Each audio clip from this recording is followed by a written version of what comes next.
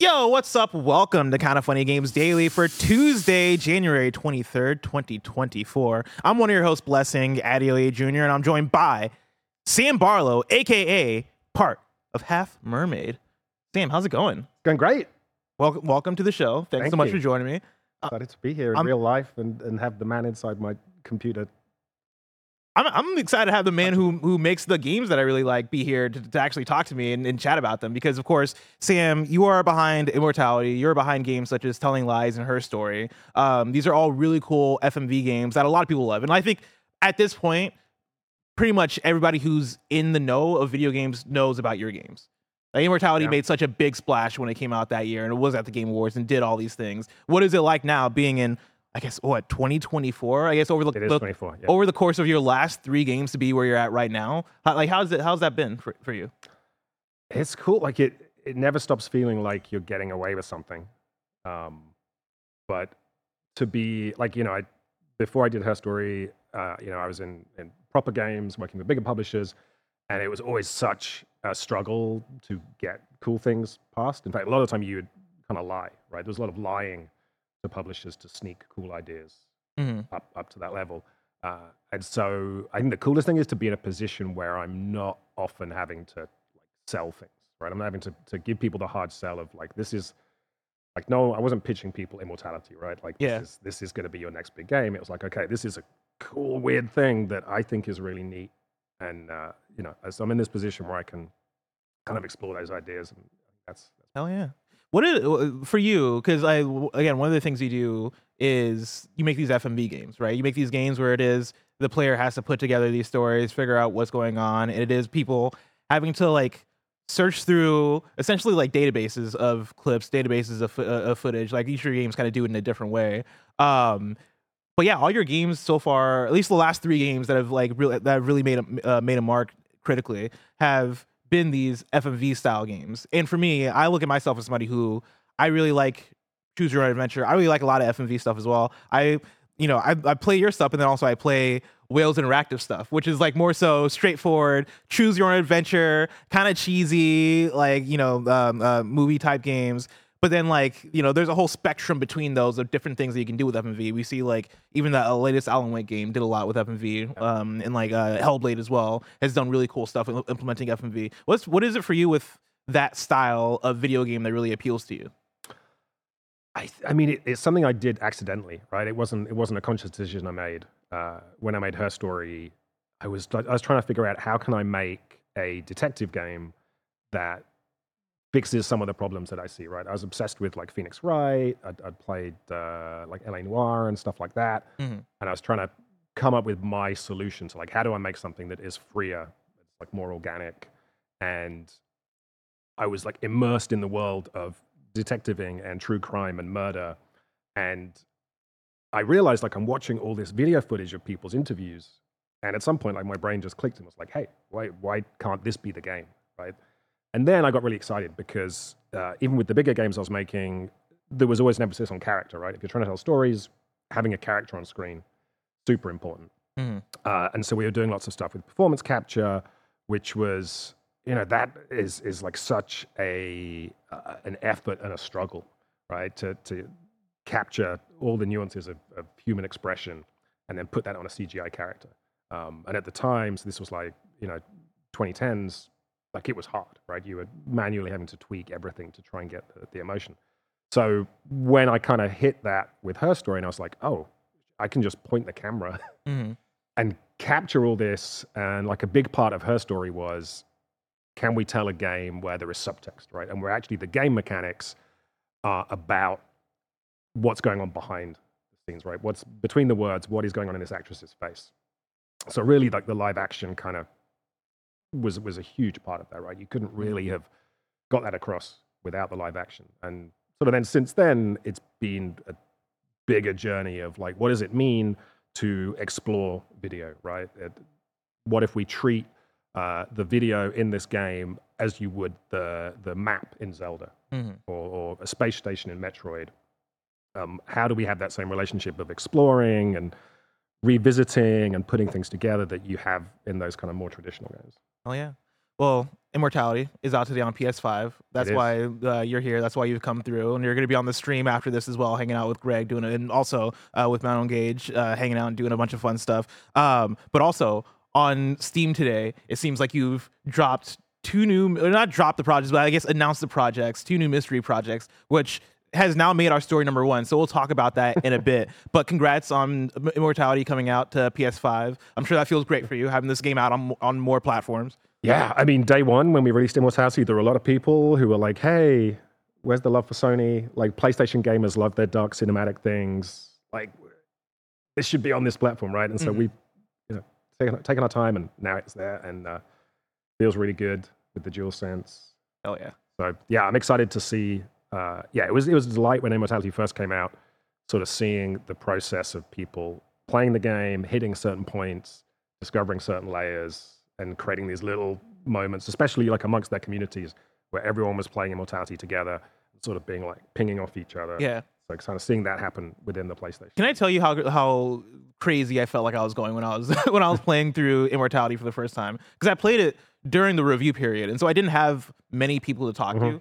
And I think I was ahead of Greg as I was playing it. And so it was just a thing of me just sifting through the footage, right? And like you mentioned, how do you have people interact with the game in a way that like when you're playing Zelda, like you're playing with the map in a certain way, or when you're playing other games, there's a certain like back and forth feedback that you're getting. I do want to commend you and the team for Immortality's gameplay, because I think at first blush, you look at an FMV, you look at a live action thing and go, oh, okay, I'm like either choosing my own adventure or I'm just watching a movie or whatever it is. The gameplay of Immortality is actually something that I really enjoy. Just the idea of going through the different clips, clicking on an object in the clip or a word in the subtitles or whatever it is, and being transferred to a new thing or transferred to a new clip and trying to figure out how to unearth certain details about the story that way. I really, really enjoyed that process. But yeah, like Immortality is a game that people can play today on PS5. I urge y'all to go check it out. Definitely go buy a copy for yourself, for your loved ones. It's the perfect wedding gift, birthday gift. Just treat to yourself. Yeah.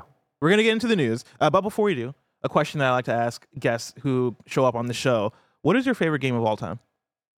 Oh, this is a good conversation, ender or starter. My favorite game of all time is A Mind Forever Voyaging by Infocom from 1985, I want to say. Okay.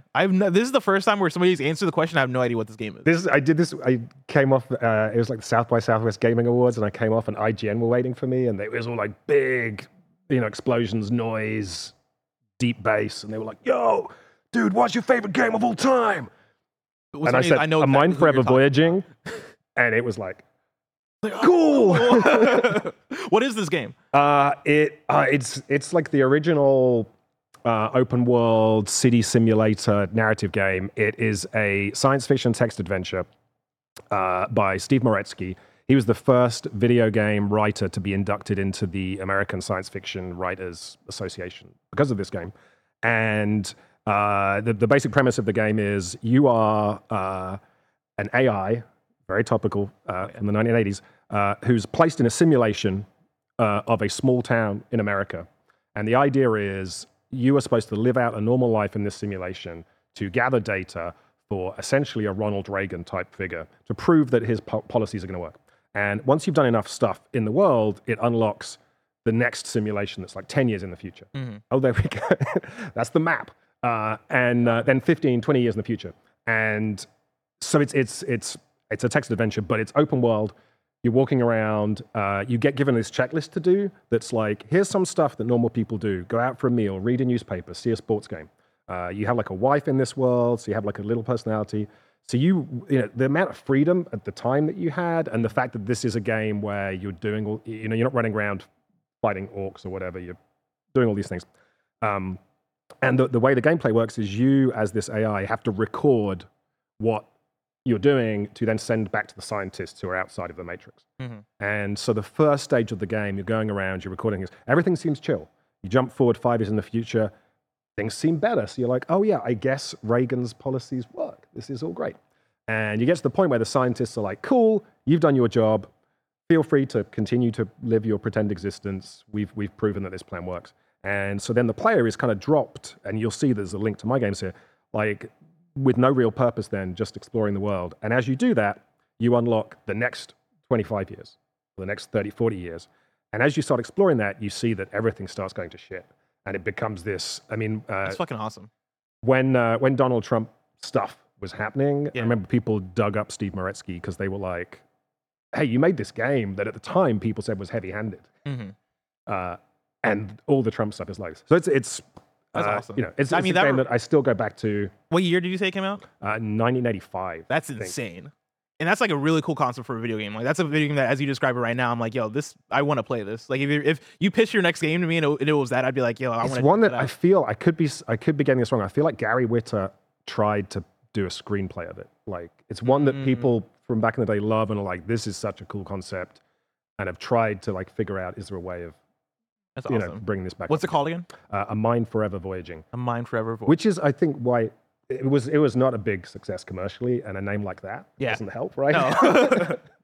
Well, Sam, enough about that. Let's talk about today's stories, which include 2 new projects coming from Half Mermaid, unfortunate news from Riot, and more, because this is Kinda Funny Games Daily. Each and every weekday, we run you through the nerdy news you need to know about live on YouTube, Twitch, and podcast services around the globe. If you love what we do, please support us with the Kinda Funny membership on Patreon or YouTube to get all of our shows ad-free, watch us record them live, and get a daily exclusive show. For a chance to be a part of the show, submit your thoughts and opinions as YouTube super chats as we go. Housekeeping for you. We're proud to announce that we've teamed up with the Indie Exchange for the ultimate spring game showcase. The game submission deadline for the Mix/KF Spring Showcase is February 2nd. Head to kindafunny.com/spring showcase to get your game submitted. And then 2 new reviews are up right now. We got the Tekken 8 review. That is up as a Kinda Funny Games cast. And our Like a Dragon Infinite Wealth review is up as a Kinda Funny X cast. Those are both over on youtube.com/kindafunnygames. A new Kinda Funny podcast is up where the crew ranks the days of the week. That's up over on youtube.com/kindafunny. And then thank you to our Patreon producer, Delaney Twining. Today we're brought to you by the Kinda Funny membership, but we'll tell you about that later. For now, let's begin with what is, and forever will be, the Roper Report. It's time for some news. We have 6 stories today. A baker's dozen. Starting with our number 1. Sam, I came into work today. Yeah. Jen was here. Jen was like, hey, Bless, did you see that Sam dropped 2 new games on Steam? And I was like, no, I didn't. I've not seen this. I literally did it on the taxi over here. You can do that? You went to your Steam app on your phone and just click publish? I don't know if this is probably getting me in all sorts of trouble, but like my Steam, the Steam account that I access everything through is the same account that I play games on, and is also the account my son uses because he started playing on it, and now he has like 300 hours of Terraria on it. Oh my god! So it's so like that's awesome. It gets confused between like, are you trying to play a game, Sam, or like release a game? So Jen told me that. I went and looked it up. I saw Wario64 had a tweet saying that he would there like, dude. Well, I don't know how he does it. Like I was like, I'm going to set these things live so that when I come off the show, or if it comes up during the show, that I can mention it, and then I'll go and tweet about it later or whatever. But I guess there's people that scan what's happening. Oh yeah. So like this morning, it was the thing where that news dropped, and I'm like sitting waiting for an article to pop up because Wario had it already. But thankfully, Sal Romano at Gamatsu came through, right? So Half Mermaid Productions teases 2 new titles called Project C and Project D. Immortality and Telling Life studio Half Mermaid Productions has opened Steam pages for 2 new projects titled Project C and Project D. Here are the provided details and teaser trailers for each. Starting with Project C, gifted with the redacted kaleidoscope, redacted future. For now we see through a glass darkly, but then face to face, now I know in part, but then shall I know even as also I am known. Project C, and I should clarify that C is then followed by a redacted box, right? And so I'm not making your job easy, am I here? No, not at all. There's a C word, I guess. Project C, then a word, is the new cinematic redacted, Sam Barlow, redacted, Half Mermaid, redacted, for the first time ever in a video game, and then a bunch of redacted. That is Project C. That first time ever is some cool shit. Yeah. Really? Yeah. I mean, do you want to tell me what it is? I can't. Yeah. Moving on to Project D. This is the description for Project D. Something bad, redacted. Some doors redacted. Some doors redacted. Home? Question mark. Yeah. Project D is a redacted survival horror. Redacted Sam Barlow. Redacted Half Mermaid. Redacted 1983. Redacted nurse. Redacted in. Redacted period. Be careful. redacted nightmare. If you're just tuning in, this is the morning surreal poetry hour with Blessing. Sam, what the fuck is this? What are you doing to us? So we did this with Immortality. We initially teased it as Project A, and then over time we revealed bits of what was there. And it was like we were talking about this off camera, but making the kinds of games I make, it's really hard to tell people about. Yeah. Right? You can't be like, hey, check out this early alpha footage, check out this thing, and build it up, because usually there's like some kind of cool layers to the narrative and some conceits. So we wanted to, get some stuff out there and people can start thinking, but also just let people know we're making 2 games, and one of them is in the tradition of Immortality, building on some of that tech, but going in a cool direction. I think you look at the Steam tags, you can see that it's like horror, sci-fi horror. It's a very cool premise. It might be like the chunkiest mechanic we've come up with within this kind of non-linear space. Like it's a cool little puzzle box. Hell yeah. I'm like, You're trying not to spill Yeah. too much of the redacted. and then the other Project D, that is for my like old school fans that played like Silent Hill Shattered Memories back in the day. This is a third person survival horror game, but like take that and then imagine what happens if the Immortality team uses with a third person survival horror game. And oh my god. kind of, and which is a fun thing for me, because when I made Shattered Memories, did some Legacy of Kain stuff that didn't come out, then went to Her Story. Like part of Her Story was me going, there are constraints to making like a third person character driven game that are annoying, and I'm going to try and make something that in some ways is purer or lets me kind of forget about those constraints. And so now in the 2020s, be coming back and seeing where the technology is at, especially in terms of like character performance, Unreal Engine doing some pretty things, but also like you forget how rigid, like when we made Silent Hill Shattered Memories back in the day, the idea of what a survival horror was so rigid, right? And Resident Evil kind of then blew that up. Yeah. But it was like there should be health kits, there should be this. It was like a very specific game design. Like I expect to have keys that have funny little insignias on them, right? So it's cool to come back and be like, what is the state of the art in third person character games? How can we blow that up again? Kind of play with it. So yeah, 2 fun projects. Are you not tired? Like two games being worked on. This is releasing a game on PS5 and having 2 projects. Yeah, I was gonna say. So today you came through and you were like, let's drop the game on PS5 and then let's drop Immortality on PS5, and now let's also announce 2 games at the same time. Is that what? When you were, I guess, coming up with these ideas, right? When you in the studio were figuring out like, okay, what do we want to make, and you landed on these 2 things. Was there a conversation of, is this too much, or did you already have the bandwidth? Did you know that this is what you wanted to do? I mean, I think this will plug into this when we talk about the news from today. Yeah. But like as a small indie studio, there's like the dream is to have 2 things going within the studio, right? So that you're not kind of just in this cycle of one game and putting the one game out and everything depends on that one game, but also, the way resources cycle in and out of a project. So from a like really boring like practicality standpoint, it's like, oh, if we can figure out a way to have multiple things going on. And then just like personally, it was, well, we're doing this third person game in Unreal. We don't want to wait until that project is finished to keep exploring this cool shit we've got going on with Immortality. Yeah.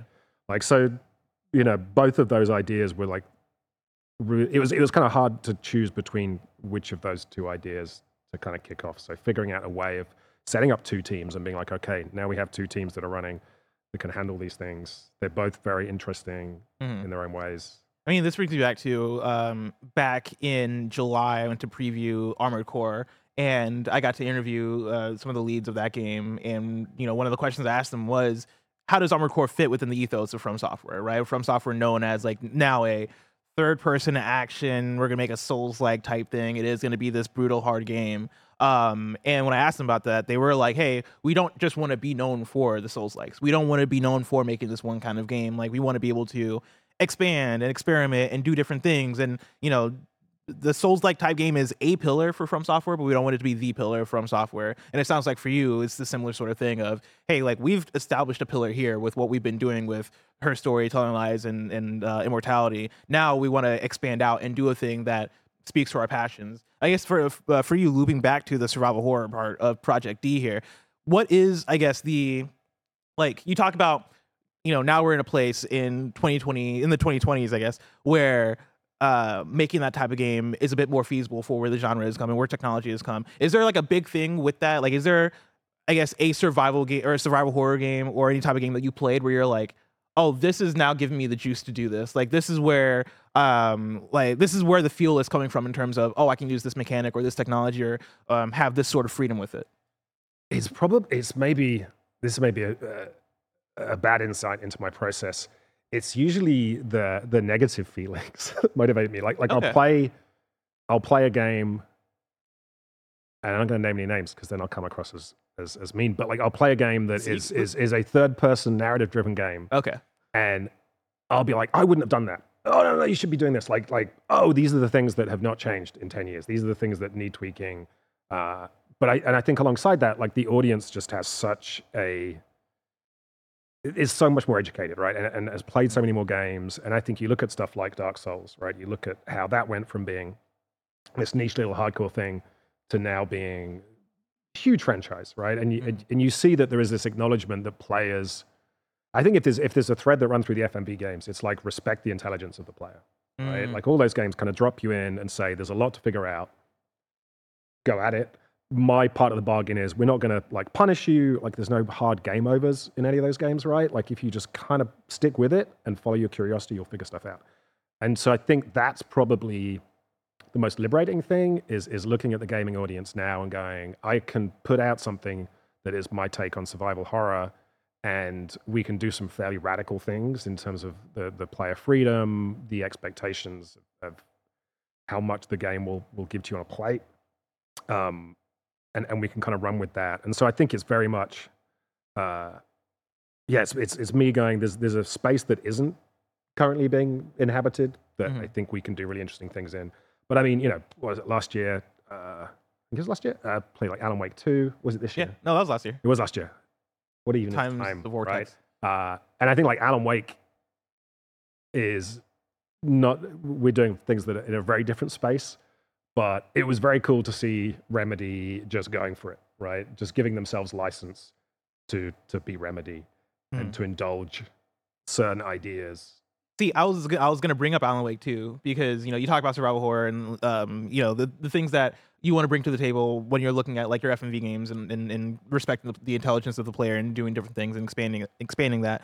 Alan Wake 2 was for me when I first started playing that game. Immediately I was like, oh, this is captivating because it feels like it's very much trying to do something different that can be done in this space. Like we've come so far with Resident Evil 4 coming through and maybe blowing things up, and then getting games like Last of Us and Dead Space and others. And I think there is this formulaic aspect of, I know what a survival horror game is. I know what I'm going to get out of this thing. Alan Wake 2 definitely broke that up for me in a way where I was refreshed again by the genre. And I think I might have been talking to Greg, or at least when that game first came out, I remember having a conversation with people talking about the same thing of, oh yeah, this feels like it's actually innovating. It feels like it's doing something different. It feels like it's taking a left turn here. And so yeah, like I'm totally down and excited to hear about maybe more survival horror games trying to take left turns with the genre, because I think any genre could use that kind of thing. Yeah, I think just giving yourself permission to be, like, indulgence, probably a bad word, but like when I made Immortality, it was like all the film directors I loved growing up, like Ken Russell, Nick Rogue,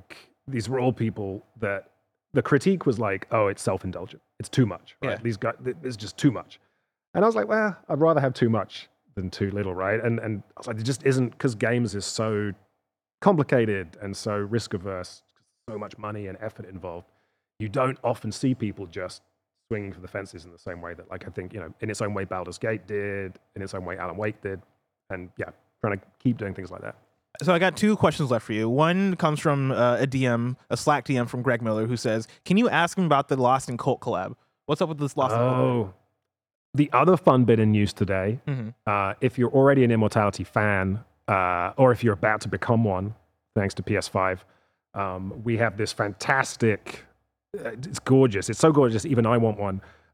We're putting out, it is this incredible package that is the script book for Immortality, along with some extra behind the scenes stuff put together. It has the individual scripts from the movies. It has all this cool stuff like photos, posters, ticket stubs from the movies. It has the soundtrack on vinyl, on CD, on cassette. It's all like within the world of Immortality. So it all has all the different retro vibes, and it's just, it's like gorgeous. That's awesome. Imagine if you got a present from a loved one and you're like, what is this thing? This big heavy box, and you unwrapped it and you're like, oh shit, this would be a fantastic present. My last question is, you mentioned Immortality is Project A, and then you just announced Project C and D. What's up with Project B? Project B got shelved, not in a bad way. Project B was Project Bastille. Okay. Looks at this world exclusive right now. Whoa. Live on Kind of Funny. And was being like, okay, we pulled off Immortality. We got away with being that indulgent and crazy. Let's keep going. And we started to sketch the ideas out. And it got to the point where I was like, maybe this is too much. Like, that's fair. Like, is the world ready? I don't know. We're coming out of a pandemic. Like, everything, like... That's like Kojima being like, I don't want to predict the future anymore. You're like, the world isn't ready for this one. Yeah, so we might come back. It was, the Bastille, like, it had hooks into, like, I was, like, doing Immortality, and we had, like, a costume drama within the game, right, of Ambrosio. And I was like, it's kind of cool doing costume drama-y kind of things. And I, like, had a semi-obsession with, like, the French Revolution and the writers of that period. And I think coming off Immortality, I was rereading some of that stuff. And I was like, oh, man, like, the world has not changed, right? You're reading contemporary accounts from the 1700s of people complaining about inequalities and all the things that are going on in the world. And I'm reading it like, this could literally be about today. So then I started to get riled up, and this game kind of came out of it. But I was like, okay, this... Going out and spending all of the money we made from Immortality on, a giant costume production and accurate guillotines and things was like, let's come back to this idea. Yeah. Sometimes you have that, like a lot of, I'll have ideas and you're like, oh, this is 90% there. And in fact, like Project C was an idea that we actually, that's a spoiler, but we'd pitched in different forms or kind of talked about in different forms. And it was always like 80% there as an idea in my head. I was like, this is a cool idea, but doesn't click in my head. So that stayed on the shelf. And then at some point it was like, oh no, this is the key to unlocking it. And suddenly you're like, this is a game. Like this has everything to it. So Project B will sit there and we can come back to it. That's if we make a ton of money off these 2 games, then I can go spend it all on period rocks. Give Sam money. Sam makes some good games. And so I'm curious, and I want to know what Project B is. That sounds really cool. We're going to move on. Some sad news. But before we get there, I want to tell you about patreon.com/kindafunny. Over on Patreon and with Kinda Funny membership on YouTube, you can get the show ad-free. And speaking of ads, let us tell you about our sponsors.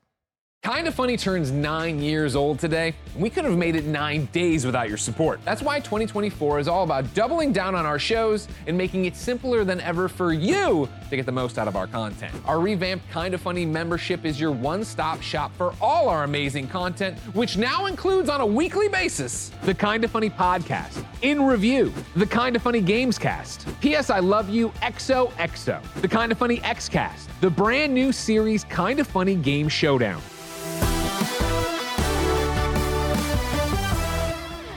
5 episodes of Kinda Funny Games Daily, and 5 exclusive Gregway vlogs. And 5 days of streaming fun with me and the gang here in our newly revamped streaming space. It's going to be filled with a ton of laughter and a whole lot of shenanigans. We'll see you there. That's more than 20 pieces of content a week from an 11-person independent team in San Francisco. That's a lot. And to get the most out of it, all we're asking for is $10. $10 gets you the Kinda Funny membership, and that entitles you to ad-free versions of the shows, the ability to watch the podcast live as we record them, and the exclusive access to my daily show, Greg Way. You can get your Kinda Funny membership on patreon.com/kindafunny or youtube.com/kindafunnygames. Yes, we are expanding our Kinda Funny membership offering to YouTube so people can take full advantage of the platform they prefer. If you want to go above and beyond the Kinda Funny membership to support us, we will still have higher Patreon tiers, albeit with some changed up perks. We just wanted to make the message as clear as possible that the $10 Kinda Funny membership is for the masses to get all of the core content people love. Everything above that is very appreciated. The support means the world to us. You all are the best. But the $10 Kinda Funny membership available on both patreon.com/kindafunny and youtube.com/kindafunnygames is where we see the value of what we do. Kinda Funny is a dream come true, and we wouldn't have it without you. We hope if you've ever enjoyed the content, you can support us for at least a month as we prepare for our biggest year ever. Until next time, it's been our pleasure to serve you. And we're back with story number 2. Riot lays off 530 staff and Riot Forge is shutting down. This is Marie DeAlessandri at gamesindustry.biz. League of Legends developer Riot Games has announced that it's laying off 11% of its workforce, representing 530 employees. The layoffs primarily impacted teams outside of core development, CEO Dylan Jadeja said in a lengthy update on Riot's website. The employees affected will receive a minimum of 6 months of severance pay, a cash bonus, and extensive support, including hardware if needed, job placement services, additional pay for health insurance, and more. The company also announced that the scope of Legends of Runeterra is being reduced, as well as the end of its publishing label, Riot Forge, which was focused on titles set in the League of Legends universe. Riot Forge will be shut down after the release of Bandle Tale, due to launch on February 24th. Jadeja also explained the logic behind the redundancies, saying that Riot had made a, quote, number of big bets, end quote, since 2019, expanding its portfolio and leading the company to double its size within a few years. Quote, today, we're a company without a sharp enough focus, and simply put, we have too many things underway, Jadeja added. Quote, some of the significant investments we've made aren't paying off the way we expected them to. Our costs have grown to the point where they're unsustainable, and we've left ourselves no room for experimentation or failure, which is vital to a creative company like ours. All of this puts the core of our business at risk, end quote. The company tried to course correct, Jadeja added, reducing scope on projects, reducing cost, and implementing hiring slowdowns. But Jadeja said these changes, quote, weren't enough, end quote. Sam, over the last half year, it feels like we've had a limitless number of big layoffs announced, right? And that's been going over the course of like the last 2 years, but especially within the last few months, it's sped up and ballooned up. And now that we're in January alone has had some big layoffs. Have you been keeping your eye on all this? Like, has this? Yeah, we have like you in any specific way? We have like a Slack channel in our team where we just like track all of these. Mm-hmm. It's so depressing. It's weird as well because like there have been, it's a cyclical industry. I think like games is a semi-broken industry because we look at movies and we're like, oh well, it's similar to movies, right? Movies cost a lot of money, can make a lot of money. Creative endeavors, so there's risk. But there's something weird about like movies are very agile to some extent, but with games, when you're like, oh, we need like 100 people sat in a room for 5 years to make this thing. And you're shooting for targets and things. It's way more complicated. Mm-hmm. But there was a period, where that cyclical thing was kind of semi-healthy, right? Where certainly, like in the UK scene, when I made Her Story, you would see layoffs and people, if it was, they had a good package, they got severance. Sometimes you'd see it seed like little bursts of cool indie stuff, right? Where it'd be like, oh, there's a bunch of people who've worked together, developed skills together. Now they have a little window to try and go make something cool. And it was also happening back then when it was a bit easier to get attention in the indie space. Whereas now, like, how does the industry absorb 500 jobs today, right? Like, where do these people go? Yeah. I mean, obviously some of them are going to leave the industry. Every programmer I know is aware that if they go into banking, they can make 3 times as much money. Yeah. Right. And if you have family, there comes a point where you're like, am I going to move again for my games job, or do I just, take something that I don't quite have the same passion for, but is going to help pay? It's been kind of gross, and and all of these bigger companies, you look at it and it's like, oh, this was like a rounding error, right? This was them going, this is our contingency, this is our planning, we're going to see this amount of growth, but our growth was 1% off our targets, so we have to lose 500 people, right? It's that level of oh, crap. Good catch right there. I'm so mad. It's just kind of gross from the human perspective that this is how things are done, and it feels like it doesn't need to be this way. I mean, like Embracer last year. And that one, I mean, you want to talk about an unforced error. Well, you're sat there looking at that and you're like, kind of seems like Embracer's just buying stuff up willy-nilly with no real plan what to do with it, and it's going to break at some point. And they're like, no. I mean, you see the CEO, the quotes from him, and he's like, everyone says that at some point this is going to explode. It's not. We have a plan, right? And you just see it again and again and again, and then it falls over. And, when you hear quotes like that, where it's a CEO coming out and going, we screwed up. we made all these bad choices, and now 500 people lose their jobs. It seems really easy from our perspective to look up and be like, well, right? Like this wasn't our world that we created. You guys created it. Obviously there were so many people were tweeting yesterday about this because later yesterday is when this news broke. One of the tweets I saw was from Imran Khan, who's one of the smartest people I know, who tweeted out, I feel at some point recently a bubble burst in the games industry, as bubbles tend to do, but I can't identify what the hell bubble we were supposed to be in that was unsustainable. And then he got a reply from a guy named Josh Kowanick, who said, pre-COVID market forecasts were for around 5% market growth forever. After COVID market forecasts kept around 5% growth on a baseline that was around 30% higher than it was forecasted to be, companies are coming to term with low single-digit growth. 2026 plus forecasts have come down 15% plus. And then there was a quote tweet of that from Matt Piscatella, one of the other smartest people I know, who Matt works for Circana, who do a lot of the numbers tracking in the industry. When I say Matt works for Circana, he's the executive director at Circana. They work for him. Yeah, they work for him.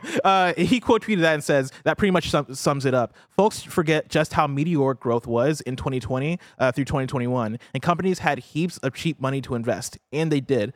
Now we are seeing market growth basically hovering under inflation, and money got very expensive. So I think it's the idea that during COVID, obviously so many people came to games, and you saw during that couple year period, the numbers were outrageous. The amount of people that were playing Animal Crossing, the amount of people that were playing all these different games, you saw so much growth. You saw so much hardware sales, software sales. And now that we are quote unquote post-COVID, right? Not post-COVID, but you know what I mean in terms of what the market is. Things are bouncing back, and companies weren't prepared for things to bounce back the way they are. And now we're here. And I think it's that combined with just how many video games that are coming out, how many video games, games as services are trying to vie for people's attention. We talked about this last year with Bungie and how you saw Bungie had layoffs because of Destiny numbers not being where they wanted it to be.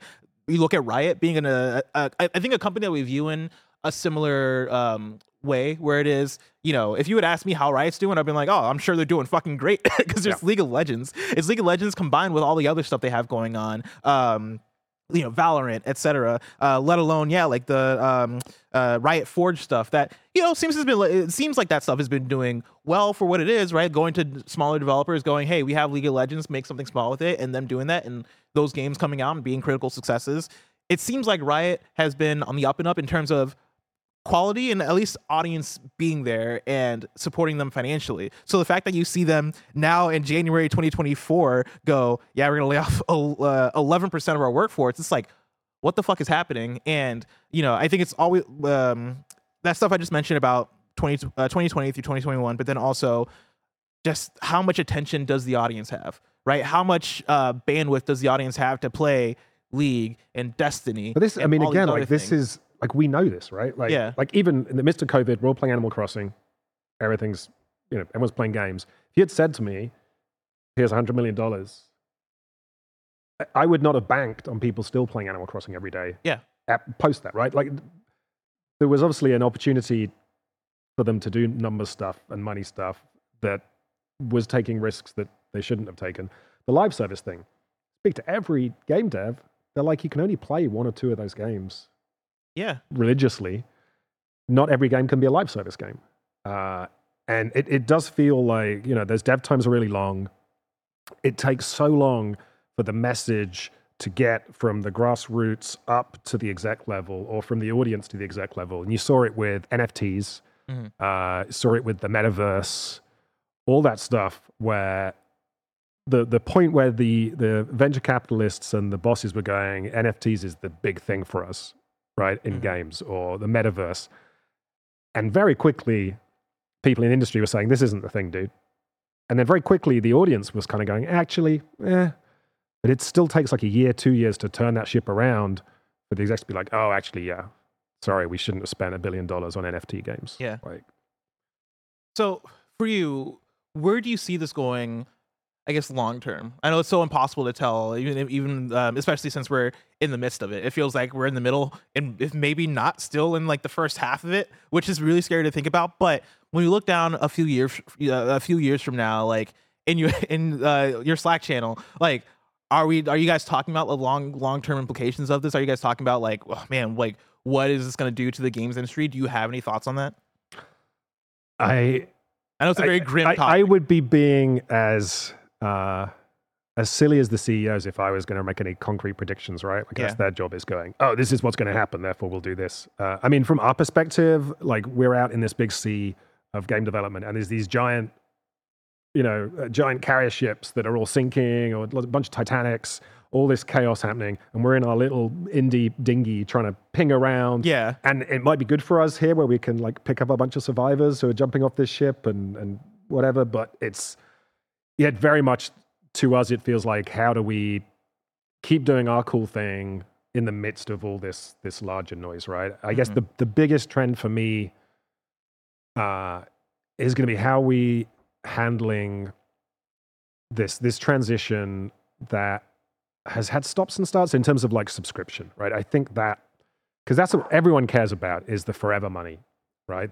Games as service is exciting to the CEOs because they know they get more money from people paying every month and buying battle passes and extra things than they ever did from just the effort of having to convince someone to buy the $70 thing. I mean, that goes back to last year. There was a PlayStation or Sony like presentation where they showed off like these slides, and the slides were talking about how much money they want to invest into doing live service type games, as opposed to like the strategy that they have had before, like focusing on the single player, big budget type stuff. And it is like in that slide, there was a slide that was saying, hey, this is how much money that games that we make selling games full price. This is how much money that the industry is making right now through live service. And you look at those two numbers, and even PlayStation, which you look at PlayStation Studios, and they're putting out bangers of first party, single player, big budget action games. And even them, like they go, oh man, yeah, look at the live service stuff. We need to make that kind of money. And it's I mean, the Sony thing is a good example, right? Because it's like what Netflix has been doing, right? And Netflix broke television by showing up with VC money and going, we can make these really expensive shows, and we can give them to you all in one lump. And then everyone was like, oh, now everyone has to have their own streaming service. And a streaming service has to have a whole bunch of amazing shows. And Apple knows they have to spend X million dollars an episode to compete. And like when we saw during the actors' strike, there's this realization that actually no one's making any money, right? Like that isn't, it's the VC-driven model of you need to just steal all the attention, you need to disrupt the industry, and then we'll figure out how to make money from it. Yeah. And I feel like games has been the same with live service, right? If you can be Riot and you can be at the top of that, have the biggest live service games going, they're still internally trying to figure out like, how do we actually make good, reliable money from this thing, right? We have the attention, we have all the players, we've created this distorted market. Like if all the Spider-Man stuff, right? Like if Spider-Man 2 costs $300 million to make, Last of Us is $250 million.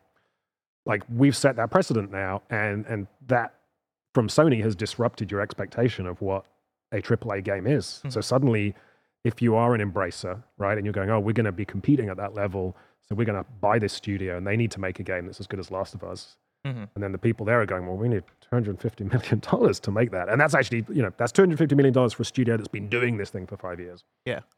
Horribly distorted. And it's also hard to walk back from, right? Like if Netflix turned around and went, actually, I mean, to be fair, HBO is doing this, right? Like with Max. They're like, actually, maybe we don't put shows out anymore. Yeah. Maybe we just film them and then delete them, or we cancel them. But it's very hard to walk back. If Sony went from now on, all of our blockbuster titles are going to be $100 million games. And there's going to be less in them, and there'll be less cool incidental animations. And that wouldn't work, right? So it's real tricky. But I mean, the games as a service, I think we've seen it with Game Pass, right? The idea that let's get people paying a subscription price. And it has huge advantages to someone like me. Like all the subscription services get excited when I come into the room because they're like, oh, we have our roguelikes, we have our FPSs, we have the racing game. Oh, if we get the weird, cool Sam Barlow game that people can be obsessed with for 20 hours, that's great in our portfolio and makes sense for everybody financially. So it kind of works for me, and having that level of kind of awareness around my games means I can go into those conversations. And for me, I hate charging people any money for my games. Like, it's still a weird thing when you're like, hey, you want people to experience your art. Yeah, and like, what is the price of a game? Like, truthfully, what we spent on it and how much effort went into it, you could charge $50 for Immortality. Yeah. Right? And you could pay $70 for a game that lasts about the same amount of time. Yeah. Right? So it's very hard to put a price on it, and so that's like an uncomfortable thing. But so the idea of subscription kind of makes sense to me, and maybe we will see a shift towards that, right? Like, so Sony doesn't have to make the $250 million Last of Us game. It can still put all that money in there, but spread it over different periods, or like how you come to that game be different. Mm-hmm. But I think what they're betting on is like, hey, if we can make a couple of these games as a service or live service games stick, then that'll hopefully fund the 250 million games that we're making over at Sony Santa Monica or with Naughty Dog. And it's again, it comes back to what we're talking, the overall thing of what we're talking about, where it is a weird time right now in terms of video game money and how we're spending it and how it's going around. And to the Imran's tweet of like, what bubble just burst? Like, what is happening? I am fascinated / a bit scared of what, like, is there a bigger bubble that's like ready to burst that is going to like a big ass crash, like a big kind of crash, ET in the desert. Like, I'm not trying to be like, oh, we're all in trouble, or like, oh, everything's gonna go down. I'm not gonna be like that about it, but I am like, what happens? Like, how do we fix this? Like, what's going to happen so that we don't have that happen? I'm curious on what that is. But keeping within the same subject matter, though, story number 3. Game industry leader predicts 2024 will be the year of closures. This is Tom Ivan at VGC. I promise we're not going to be in the sad territory forever. Games industry leaders have suggested that widespread job losses across the market last year will continue throughout 2024 and likely stretch into next year, too. Game developer Farhan Noor, who has been tracking job cuts dating back to the start of 2023 on videogamelayoffs.com, estimates that around 10,500 games industry employees were laid off last year. In less than a month into 2024, some 3,000 planned job cuts are already thought to have been confirmed. And I think this article might have been published before the Riot thing. And so add like 500 more to that. Speaking of GamesIndustry.biz, anonymously, senior industry figures warned that more tough times are in store for the market due to continued high interest rates and an overabundance of new releases and cautious investors. Quote, if 2023 was the year of layoffs, 2024 will be the year of closures, according to one CEO of a public company. Not just developers, but publishers, media, service companies. There are just too many unprofitable businesses in video games, they added. We're looking at up to 2 years of pain, end quote. Our publisher boss said, quote, one publisher boss said, quote, too many games were greenlit in 2020 and 2021. We need to get to pre-pandemic levels in terms of release schedule, and that's probably going to take 2 years. You can already see publishers signing fewer games. That's happening everywhere. The stores are saturated. Not just Steam, and the games just aren't delivering the levels they were, end quote. I know I just said that I don't want to be alarmist, and I just read an article that feels very like, oh man, like all is kind of scary right now. But I mean, what's your read on what's going on here and what's being said here? Yeah, like I say, if you look back, things have always been cyclical, right? And we have this weird thing in video games where we're so tied to hardware cycles as well that creates this additional stress level, right? Like if movie theaters had to reinvent movie theaters every 5 years. It would create this extra pain point. So like the hardest I've seen it prior to this point that was when I went indie.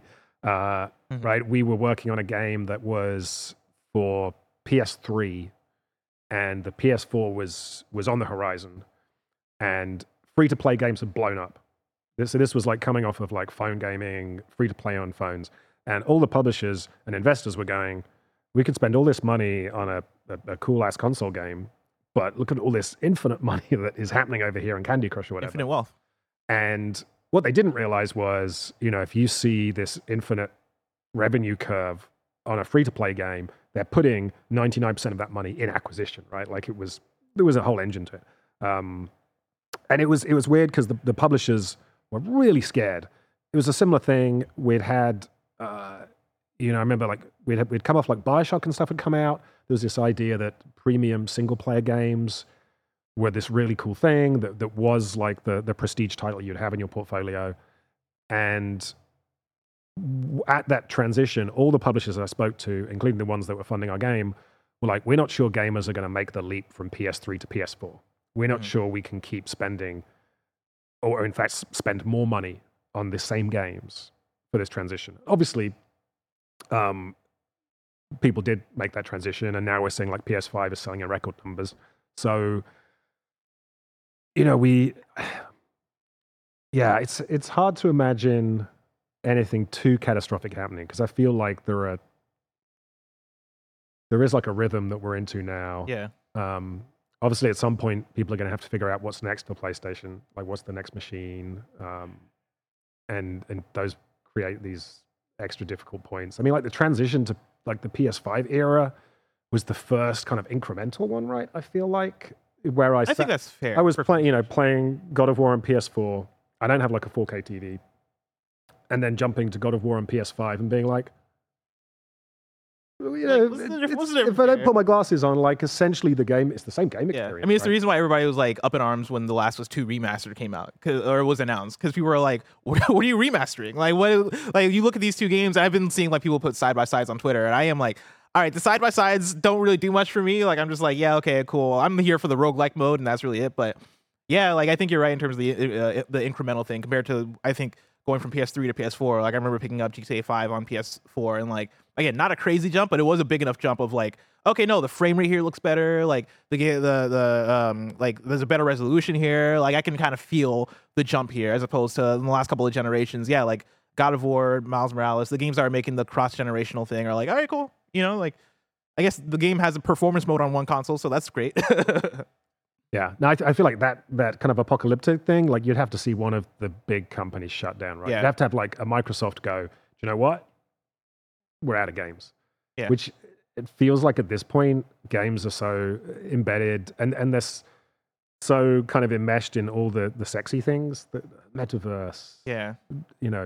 But I think, well, I don't know. I mean, to what you're talking about before in terms of expectations, right? Like PlayStation putting out these $250 million games and all these things. I think it is going to be the thing of, I think as years go, we're going to see less games. Like the article mentioned here, right? The quote talking about how less games are getting greenlit now.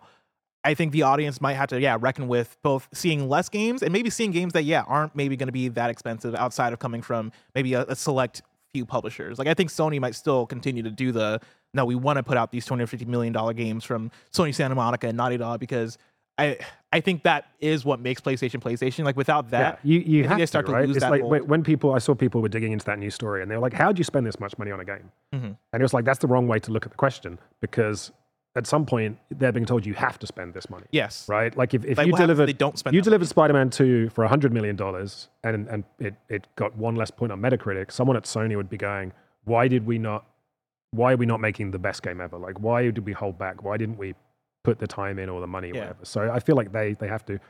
I mean, for me, I would love to see, and maybe we are seeing a reemergence of the AA, right? Which was whatever we used to call it. Yeah. The smaller game. And I think certainly like when I did Her Story in 2014, 15, it wasn't viable, I don't think, for me to go make a more traditional looking video game from a kind of indie perspective. Like the the technology didn't make sense, the numbers didn't make sense, the size of the audience didn't make sense. But I feel like now, especially with things like Game Pass, it's like, oh no, we can make something really cool. And I think you saw, like, this is not AA by any standard, but like Kojima's Death Stranding, right? You see Control from Remedy. These were not Last of Us budget games, right? But they were not like micro budget indie games, and they would make, taking choices that were interesting. And yeah, I mean, I think you look at Hi-Fi Rush last year, and that's a good example of that game looks great, it plays great. It's also 8 hours long, and you get it off Game Pass, and it doesn't feel like you are breaking the bank to play this. A sub 10-hour game is my dream. I know. I mean, that's why I got excited when Hellblade 2 was announced as going to be the same length as the previous game, and I'm like, yes, like that. Right now, I don't want to. I feel almost shitty saying that there are too many video games coming out, because I think people should make the video games they want to, right? Like, I think everybody should, like, everybody who wants to make a video game should have the ability to make a video game, right? And that should be able to come out and do that thing. But like, I look at last year and I look at even this year, right now, the month of January. And right now, in the month of January, going into February, I can't play all the games I want to play. Like, I look around and I'm like, all right, Yakuza's coming out. Persona 3 Reload's around the corner. Tekken 8 is coming out, and we have a review. I'm playing a lot of Tekken 8, right? I couldn't play any of Last of Us 2 Remastered just because there's just so much happening.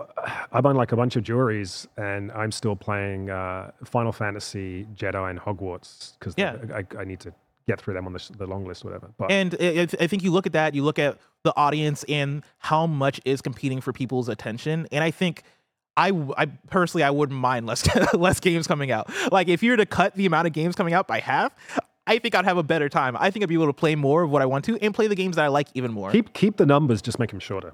I do a terrible job of this. My goal, and I think I'm getting further from this every game I make, is like, can you sit and play this game in an evening, right?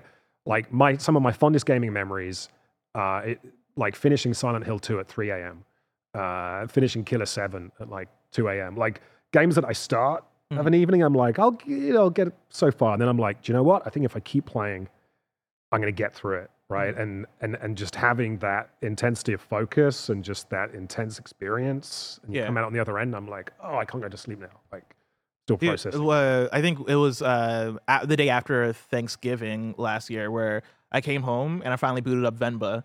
And I didn't know how long Venba was, but I started playing and I beat it, I think, the day after. Like, it was like a 2-day thing for me. I played 2 hours one day and 2 hours the next day. Finished it, and it was such a special experience because I was like, wow, like, I got to actually play through this whole video game, and I love it. And like, I do hope that becomes more of a conversation, more of a viable conversation, even within like the big AAA publishers of, hey, yeah, what if we made like games that could be 8 hours? What if PlayStation first party was to put out more games that were the length of miles per hour? The only DLC I would pay for is the make this game half as long DLC. Right? Yeah. I boot up a new game and it's like DLC available, boom, boom, boom, boom, boom. Extra side quests, right? I'm playing Final Fantasy 16. Yeah. And I'm like, part of me is like, I have to do the side quests. And then part of me is like, everyone's telling me you don't need to do the side quests. Yeah, you can skip most of those side And then it's like, ding, DLC available. I'm like, I don't want another 30 hours this game. Yeah. I want to have this thing visit me, be intense and fun, and then be done. I want to bring in some YouTube super chats. Of course, y'all can write in using the YouTube super chats to get your questions read on the show or comment on the stories that we're talking about. Dear Sixlet gives us a super chat and says, "Been wanting for it to come to PS5 and just bought it. Thank you for finally porting it." Talking about Immortality. There you go. Yeah, enjoy. Bean Charlie Arts writes in and says, "Love the work y'all do. Thanks so much, Bean." Irish Nexus says, "Marvel Snap's new card Grandmaster is out today." So there you go. If you're a Marvel Snap player, go grab that card. Moving on to story number 4. We may have Death Stranding 2's full title. This is Tom Ivan at Video Games Chronicle. The full title of Kojima Productions' Death Stranding sequel appears to have leaked. Highly reliable data miner Bill Kuhn claims that the game is called Death Stranding 2 on the Beach. According to the leaker, fans shouldn't have to wait long to receive official confirmation, as a new reveal for the game is said to be imminent. While they couldn't provide an exact date for the product announcement, they estimate it'll be made within the next 15 days. I could see this being a state of play or something like that. I think that'd be a fun thing. I'm also just looking forward to Death Stranding 2, and so I hope it's around the corner. If they're about to announce the name of it, then I like that name. I'm thinking, a lot of Japanese RPGs will have like the spin-off or the DLC where like all the characters go to the beach. and just Yeah. hang out in bikinis and I like and stuff. the idea I'm like, of Norman this is Reedus. yeah, it's like Death Stranding 1, very grim. Like there's a vibe. In this one, everyone just goes to the beach. It's like anime, Bless. There's always got to be a beach episode. Yeah. A Death Stranding beach episode would be the funniest thing of all time. Because yeah, that game is so grim and so like fucked up, but also kind of sweet. Like that game, I really connected with Death Stranding because like at the core of its themes is this idea of connection and bringing people together and all this stuff. So I like the idea that after just the journey of Death Stranding 1, Kojima's like, let's make a game that is kind of like the calm down after it and just hanging out on the beach with Norman Reedus and I forget all the names of the characters, Mama and Die Hard. Die Hard Man. Baby. Yeah, Die Hard Man. Yeah. What was the fucking the Guillermo del Toro's character name? Was that that wasn't Die Hard Man. He had like some other crazy name. I guess all of them have crazy names. They do. Is there a character named Baby? I guess there was a baby is the thing. Cool. Looking forward to Death Stranding too. Dead Man, thank you. In this Fragile. Or Fragile. Yeah, they pronounce it both ways in the game. What a video game. Story number 5, a pastel pink Joy-Con set will launch alongside Princess Peach Showtime. This was announced by Nintendo. They put up a tweet showing off the Joy-Cons, and the Joy-Cons look very cute. I actually kind of want these. These look cool. Oh, look at that. Beautiful photography. Yeah. It's like an Instagram For real. post of that's the ideal, the platonic ideal of an Instagram Joy-Con post. They also revealed a couple new transformations and a new trailer. I'm going to pull from IGN for this one. In the new trailer, you can see the two latest transformations confirmed. You're getting Ninja Peach and Cowgirl Peach. The former showed gameplay of Peach partaking in stealthy attacks and jumping up walls to progress to higher ground. The latter has Peach equipped with a lasso rope to attack enemies and a snippet of a chase sequence where she is on horseback going after a group of enemies. Is Princess Peach Showtime? Is that like one that piques your interest? Is this one that is this? I had the Barlow last kinda one. game? I had the one.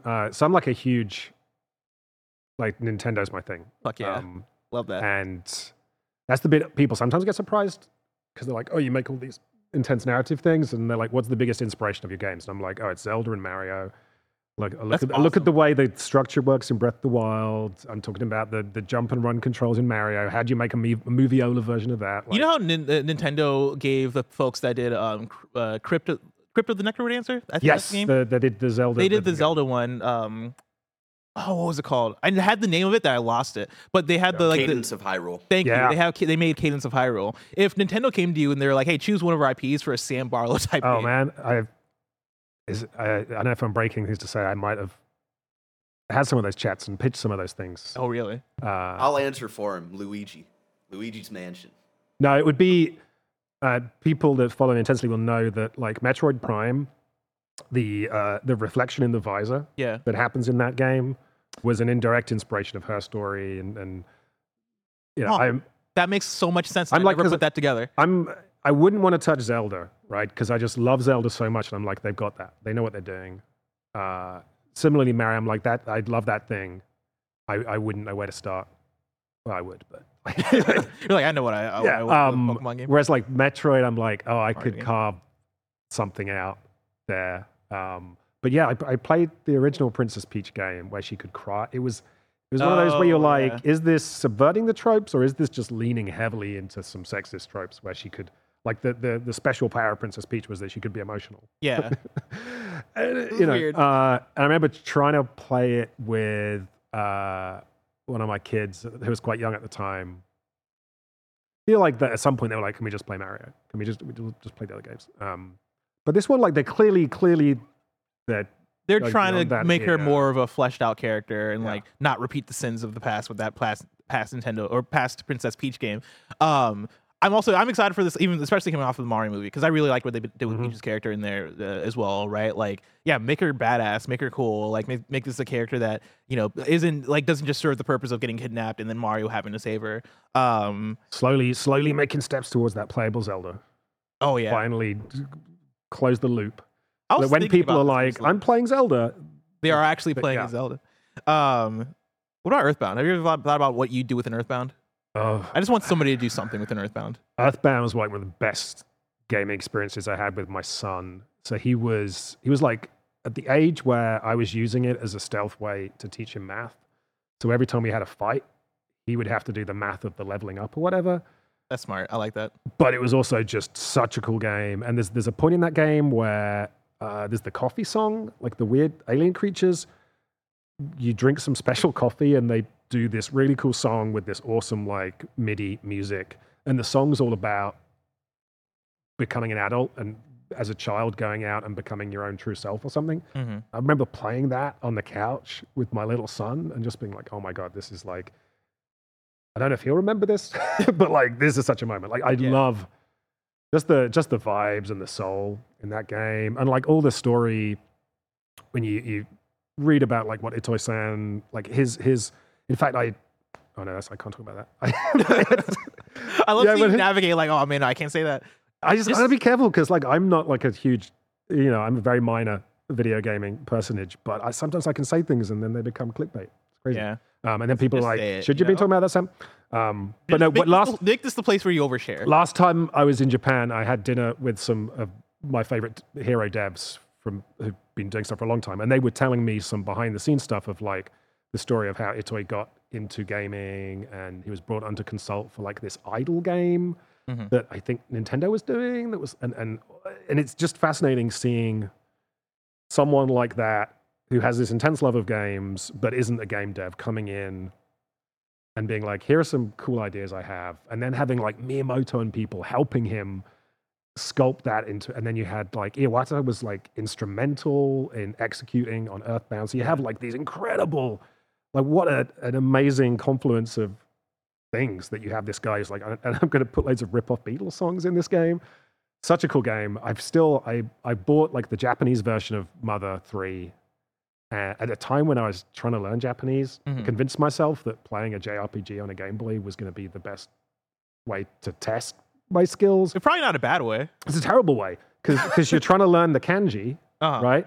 And you're looking at an 8x8 sprite of a kanji, and you're like, how many strokes? Like what with your kanji dictionary? You're learning like fire spells. I got like an hour into because I got like the reissue of Mother 1, 2 in Japan, and I was like, well, this will be simpler because it's like a NES game, right? Got an hour into that game. I thought I was attempting to find a brothel to save a ghost from a devil.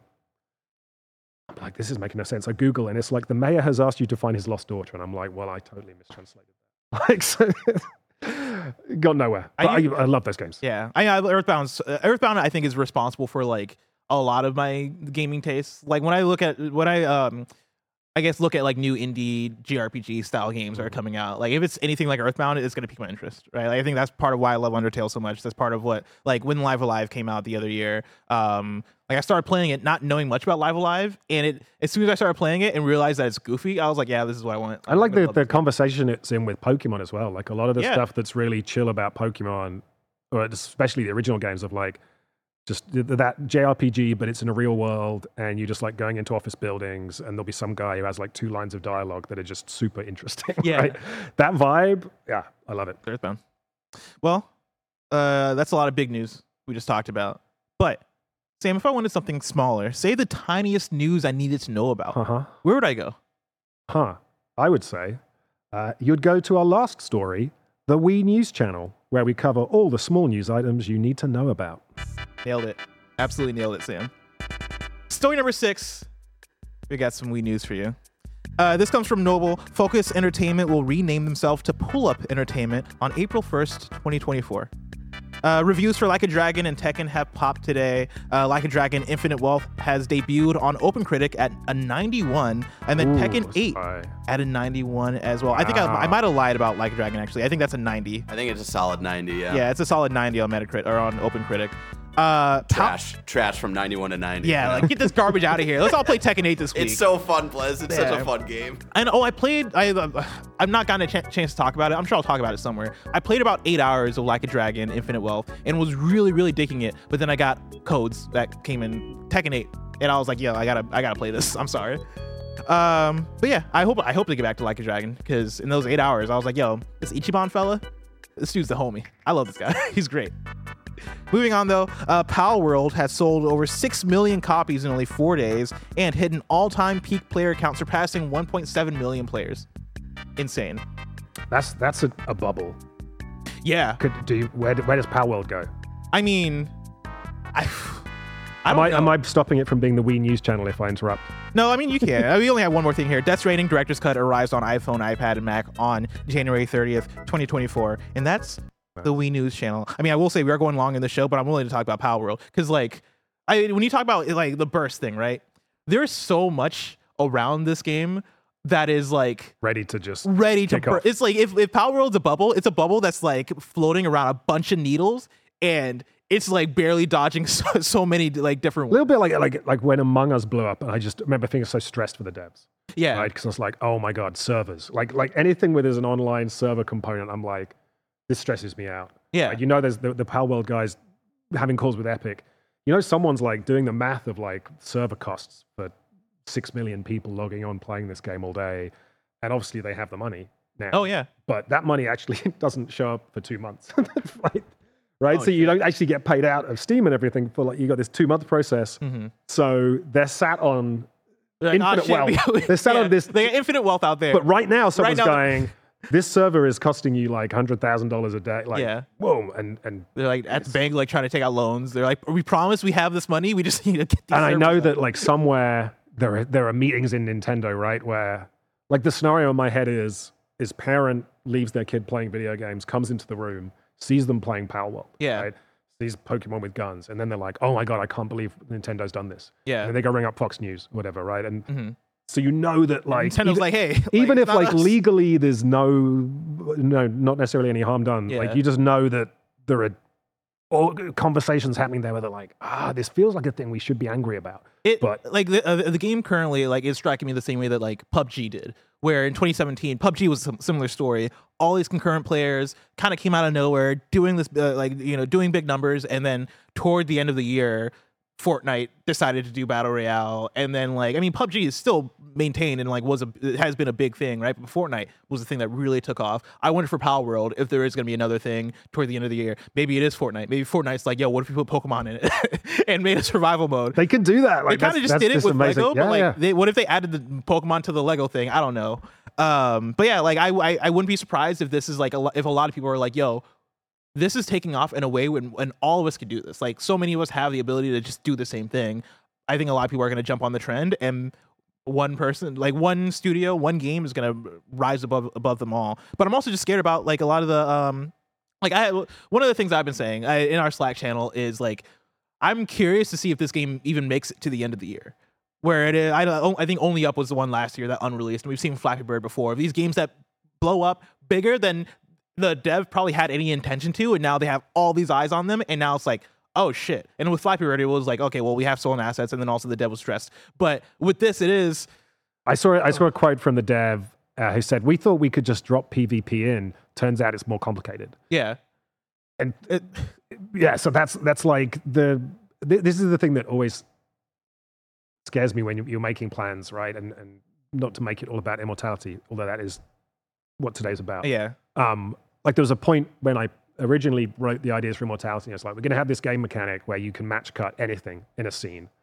And I'm like doing the math in my head of how much work is involved in that, right? Like how much just effort is going to take every frame, capture every image on every frame. Mm-hmm. And I'm like, I think this is doable. But there was a period of about like 3 or 4 months where the initial prototype was like, can we prove that Sam's right? Yeah. And there was always a chance that it would just be infeasible, right? It would be like, oh, actually, no, just the money or time it takes to do this thing, the amount of data it would create will just not work on a computer. And so sometimes in games, you have these questions where, maybe satisfying the demands of this new audience for Power World is that 10% of just adding PvP in and just fixing the things that people are complaining about is so much bigger than the team that it, that's the terrifying stuff. And obviously, sometimes success can be horrific. I mean, the mental toll, the mental toll that like Flappy Bird took. With like the amount of conversation around. The other thing that so stressed me out was the quote from the guy was, "We currently have 50,000 bug reports sitting in our inbox." Yeah. And I'm like, okay, if it takes a minute to read each bug report, it's hit a level where if you don't have that infrastructure, terrifying. Yeah, it's like, what are you going to do with it? But yeah, we'll probably talk about more Power World probably throughout the year, so we don't need to have like a longer conversation. Even though I have a lot to say about Power World, I've not played enough. I haven't played it at all. I like literally so I'm logged speaking in from ignorance. I logged in, booted up. It took like 10 steps, and I was like, this isn't my kind of game. But I'm just gonna watch other people talk about it and like watch the Kind of Funny stream, play it, and do all that stuff. But then also, there's just too much to it. There's too much happening with Power World. Now it's time for kindoffunny.com/you're wrong. That's where you write in and let us know what we got wrong, as we got it wrong, so we can correct it for those watching later on, listening later on podcast services around the globe. And guess what, Sam, me and you got nothing wrong. Nobody had anything to say about anything that we said. Wow. But we killed it. Great job. Nailed it. Of course, this has been Kind of Funny Games Daily. Before we get out of here, Sam, I know we talked the whole show about Immortality, but is there anything you'd like to plug? Is there a place where people can find you? Yeah, they can see me on Twitter as Mr. Sam Barlow, MR Sam Barlow. Yeah, Immortality's out on PS5 today. You can also go check out the Lost in Cult collection of script books, all this kind of cool merch that has been launched today. You can go look on their website, lostincult.co.uk. Yeah, if you want, you can also, I forgot, we teased 2 new games. Go over to Steam and you can wishlist Project C and Project D. And we'll do this thing, we did it on Immortality, where if the wish lists hit a certain level, we'll start revealing words. We'll start peeling back some of those redacted things. So you'll start to kind of get a sense for what these games are. I love that. And if you work in the games industry, we are going to be recruiting for both those projects as well. So we've got some fun job roles coming up.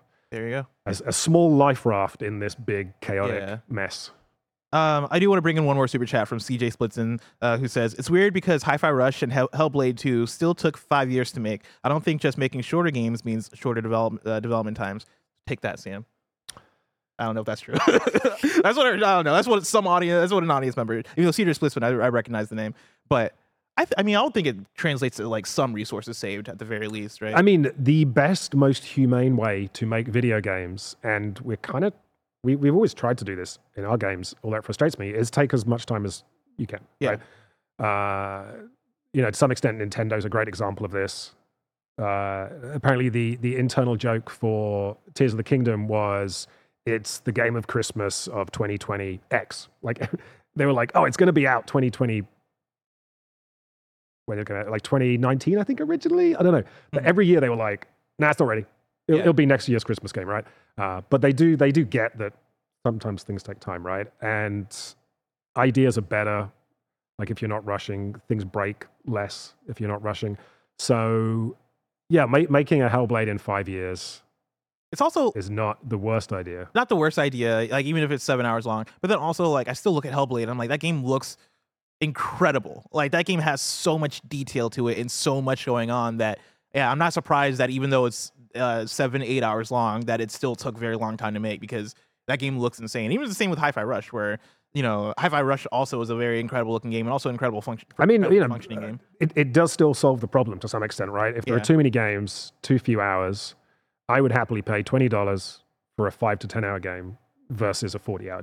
I'll pay the same amount of money, right? Because that price tag doesn't actually mean anything. Yeah. Right. We've just kind of arrived at those. Like as an indie game dev, $20 is kind of where we have to sit, right? If unless you're like Jonathan Blow going $50, you kind of have to sit there. And it's $20 whether it's a 40-hour game or a 20-hour game or a 10-hour game. Like it's kind of irrelevant. But yeah, as a player, being able to fit more fun things in.